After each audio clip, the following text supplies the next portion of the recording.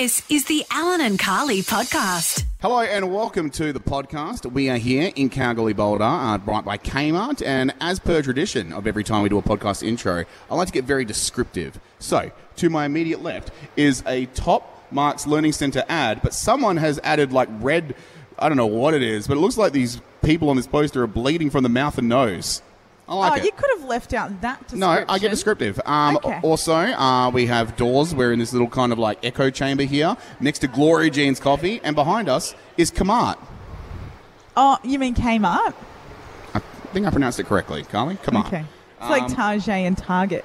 Yeah. I didn't know Gloria Jean's. I knew there's one in Kalgoorlie Boulder. I don't know where there is any other one, to be honest. I've been trying to Google it this morning. Yes. So there are a lot still in Australia, but then I was trying to I think there's a bunch in Perth still. Really? Where? But when you look up Kalgoorlie, Yep. it doesn't actually like show it on the map. It's Yeah. very bizarre. Maybe they're rogue. Do you They're their think- own like independent operation. Yeah. Wait, Maybe. Gloria Jean's is spelt with a G? No. Either way, I was so excited to see. I have not seen a Gloria Jean's in years. I can't wait to put it in my belly. Tim Tam Slam was always my order. I think I'll go that today. Woo. Yep. Yeah, hell keen. Let's do Alpha Bucks for tomorrow. Your letter is... V for Victor. Interesting. I'm going to go with the hardest one. Starting with V. Yes. Name an author. Virginia Woolf. Yes, Alan? Oh my God, I got it! Did you look over my shoulder? I did not. That's the only author I know. Oh, well, congratulations. Thank you very much. What book of hers have I was you going to say, read? I don't know a single book that they've done. What have they done? I Anyone don't know? I know there's something... Producer Shelby, anything that you I think know? there's a play called Who's Afraid of Virginia Woolf, but I don't think That's she what wrote I was that. thinking. No, I don't think so either. Well, anyway, say Virginia Woolf and you'll be laughing. Get yourself $1,000 in the process, hopefully. And that's the only answer we have. I mean, I'm sure there might be other people, but... what else? What has she written? Mrs. Dalloway, A Room I think of that's One's quite Own. a famous one. The Waves. To the Lighthouse. A Room of One's Own. Oh, they're all sound like books I can't put down. Also, her name's spelled Wolf as in W-O-O-L-F. Yeah, just Wolf. Wolf. Anyway, leave that there. I'm done with this crowd. All right, enjoy the podcast. Alan and Carly. Hit breakfast with Alan and Carly, and we saw a video the other day, Carly, that grabbed your attention for sure, of a dolphin being at its peak cheekiness, I think it's safe to say, right? Yeah, and this was the first time anything like this has ever been captured on film. It was a dolphin evading a crab trap to get the bait. Yes. Which just speaks to how intelligent they are. And the person behind that footage joins us now, Axel Grossman from the Dolphin Discovery Bunbury film team. Good morning, Axel. Good morning, Carly and Alan. Thanks for having us. Amazing footage, first of all, and a world first actually capturing the dolphin doing this act. Yes, it was. And it's actually not just me. It's actually quite it's a small team around myself, Rodney Peterson, who is a local wildlife conservationist, and Megan Diamond, who is another part of our film team here at the Dolphin Center. Yeah, wow. And we basically got the hint from Rodney, who said there is stuff going on with these dolphins out there in the bay and in the estuary. And he was mainly concerned about the health. Dolphins should feed for themselves. They should catch fresh fish and not nozzle around crab pots where there is lines where they could get entangled and potentially eat bad, healthy food. Yeah, well, we found that it's what like they're the eating... McDonald's for them, isn't it? Actually, you know what? Without saying anything bad about fast food, it feels a bit like that. It certainly, however, is a behavior that could be maladaptive, and that just means it's so risky that the dolphin can get harm and potentially really, really annoy crab fishermen. Yeah. And that's the thing. That's the thing that we as a dolphin charity here definitely don't want, because there's a really tight-knit community and bond between the public and their dolphins here around Bunbury. And we want to keep it this way in a positive way. And so we were looking for a way out of this, a proof of coexistence, that we can actually protect the crabbers and protect the dolphins at the same time. And for that, it was so important to actually film what is happening, who's doing it, how widespread is that behavior, How are they doing it? And is there a way of crabbers baiting slightly different without too much effort, and the dolphin then not goes after that bad, unhealthy food? What's the trick then? It's a fairly simple trick. You need just a sturdy mesh that you can get in your local hardware store and a strong metal hook. And you put your bait in there and you attach that to the crab pot. The dolphin scans it with echolocation. The dolphin looks at it.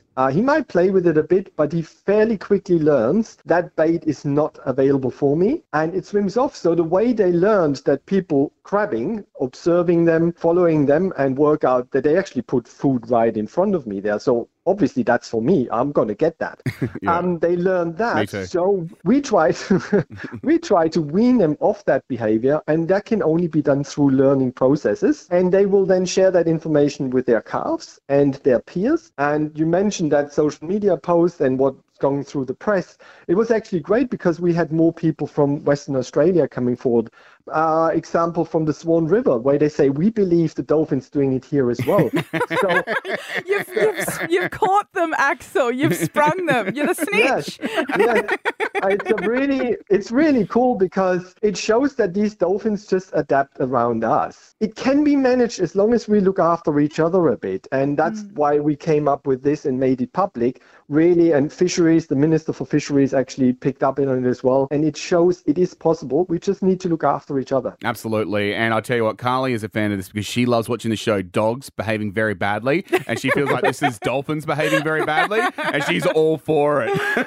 Exactly. Yeah. No, I've been working with dolphins now for 18 years. And I knew it's going to be probably quite fascinating to see what comes up from the cameras. Yeah. But I was gobsmacked. And we were all, and so were world-renowned researchers like Dr. Simon Allen, who works around the world and has seen a lot, but he said he's never seen anything like this. And it's really fascinating to watch the learning, especially how smart they are, but at the same time, obviously being worried that an animal could get entangled or just living on unhealthy food. Yeah, absolutely. Well, let's not judge the dolphin on their eating habits. I mean, I'm not throwing stones. Well, if anyone wants more information on everything that is all things dolphins, you can go to the Dolphin Discovery Centre in Bunbury for yourself. Axel, an absolute pleasure and congratulations on the awesome find. Thank you so much for having us. We appreciate your help and support. Thank you.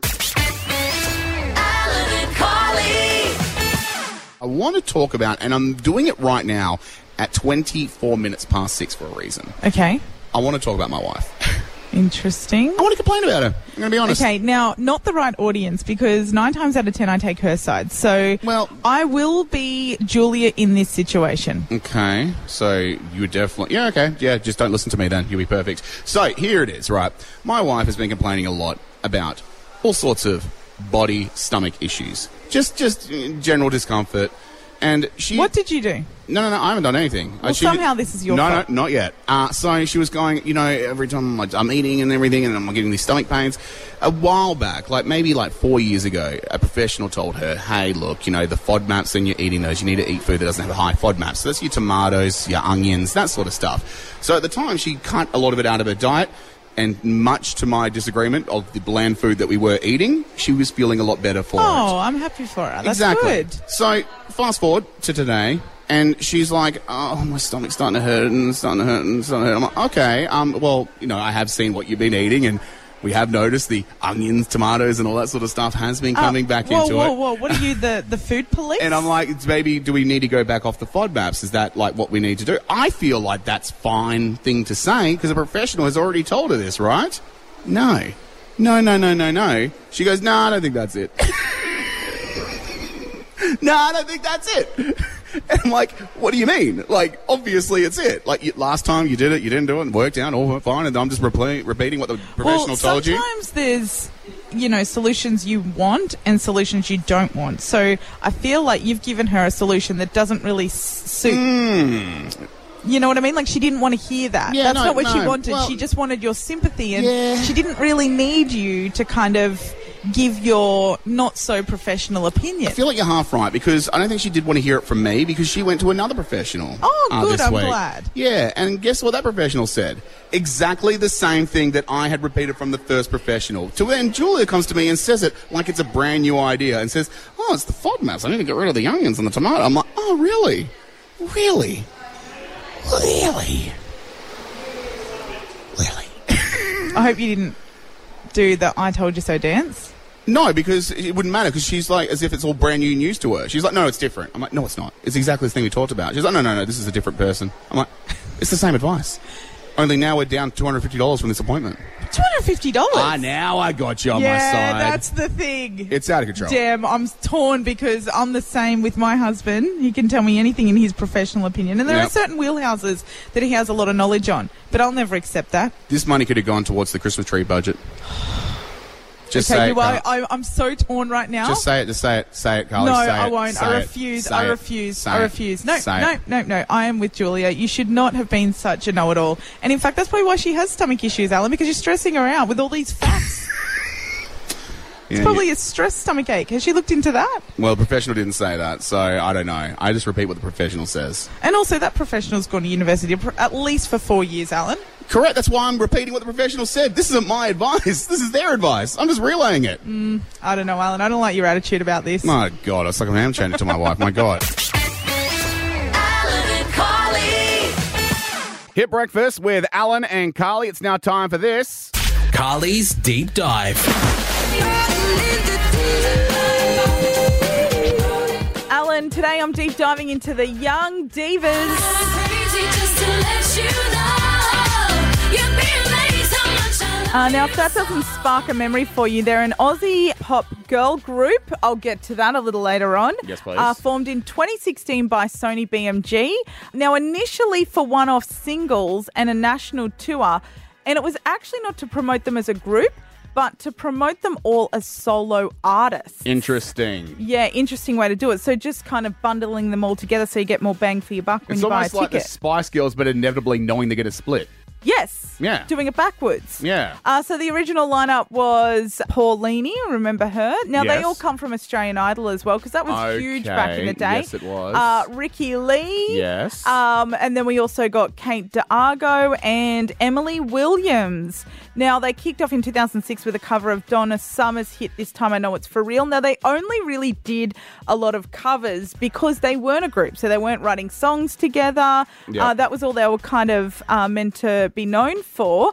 In an interview with the Sydney Morning Herald, Ricky Lee made it really obvious at the time. She said, "We want to get across that we're not a group. It's just four big personalities and big voices getting on stage, showing what they can do." Okay. The idea behind this was showing how all of our vocals could work together. Now, keeping that in mind, following their first single release, they then embarked on Young Divas Live across Australia. Now, originally this was meant to be just 2 weeks out from their normal solo careers. Yeah. And then it ended up turning into a whole thing because it ended up going for 3 months. Yep. Because people were just hungry for it. They loved it. They loved it, ate it up. So 5 months after their singles release, due to their success, they then released Happening All Over Again. Yep, which again was another cover. And again, because that just went absolutely gangbusters, they actually decided to put them together as an original group and try and put an album together. But to put an extra spanner in the works, Ricky Lee was signed to a whole different label for her solo career. She spoke about this in a podcast about her career. She explained that under the circumstances, she was approached to co-headline a tour with 3 other singers from Idol. She said, "We're all solo singers and you put us on tour for the price of one." And then she started to feel a little bit, I guess, annoyed. She said, "It was never pitched to me as, hey, do you want to join a girl group? Because I never would have said yes." She said, "My label was okay with it, but every step of the way, it was very clear at the end of the tour that I was out." She said that even though she was still having to produce for her solo stuff for her label, that was the only way they're letting her do it. She said that it was all getting to be a bit too much because she was doing like gigs with the girls at the tennis, the AFL, everything in between for free, when originally as a solo artist, she was getting paid good money to do it. Yeah. So that's when she started going, wait a second. And fair. I'm not doing this for free anymore. She said the group was actually a wonderful experience, but it started to get a bit yuck. And because she was singing so much between Young Divas and doing a solo record, she actually ended up losing her voice, and doctors said, "You know what? You cannot sing anymore. You have to put a stop to all of this." So then she went to the Young Divas manager and said, "Hey, I actually have been told, I've got a medical certificate that I can't sing anymore. Apparently the guy went absolutely crazy and threw a sandwich at her. She spoke God. about this on a podcast. So then she said she left the group, obviously after getting a sandwich in her face. Rightfully so. And then they imported Jess Malboy, who joined them in 2007. They recorded a second album before breaking up the following year. Emily Williams in 2019 in an interview called it a turbulent time when Ricky Lee left. She said, was it all roses? No. Yes, there were fights. Yes, there were tears. But let's be honest, it's never going to be all smiles with such large personalities. And so they didn't last very long when Jess Malboy joined. So RIP the Young Divas. Maybe we'll see another reiteration of it one day. Absolutely. I tell you what, but some absolute bangers. So why don't you turn me loose? Turn me loose. Turn me Great deep dive. Wait. I gotta do it my way. Absolute bangers. Absolute bangers. You're in it. Bring it back. Bring them back. I'll join. Alan and Carly.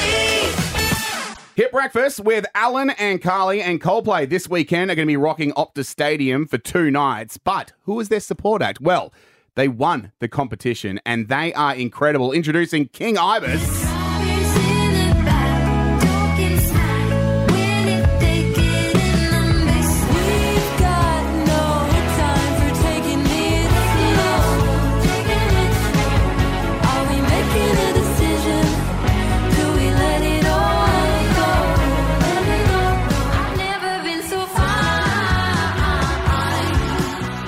They're going to be so good. And joining us now is Matt Oakley from Denmark originally, who are going to be opening for Coldplay from King Ibis. Good morning. Morning, how are we? Doing well, man. Congratulations. What a massive gig coming up. Yeah, we're pretty excited about it. Very excited. So tell us what it was like when you got that phone call, I assume from Roger Cook himself, or maybe Chris Martin, telling you that you were going to be the opening act. That would have been lovely, but it wasn't quite like that. We got a phone call from Live Nation, who are representing Coldplay. Excellent. And they put us in touch with some people in Perth from Melon Events. And we went into their office and they gave us an envelope and we got to read it out as a little promo video for them. And it was very exciting. Very nerve-wracking stuff, though. I can imagine. I would have preferred Chris Martin, but hello, guys. You guys have got yourself...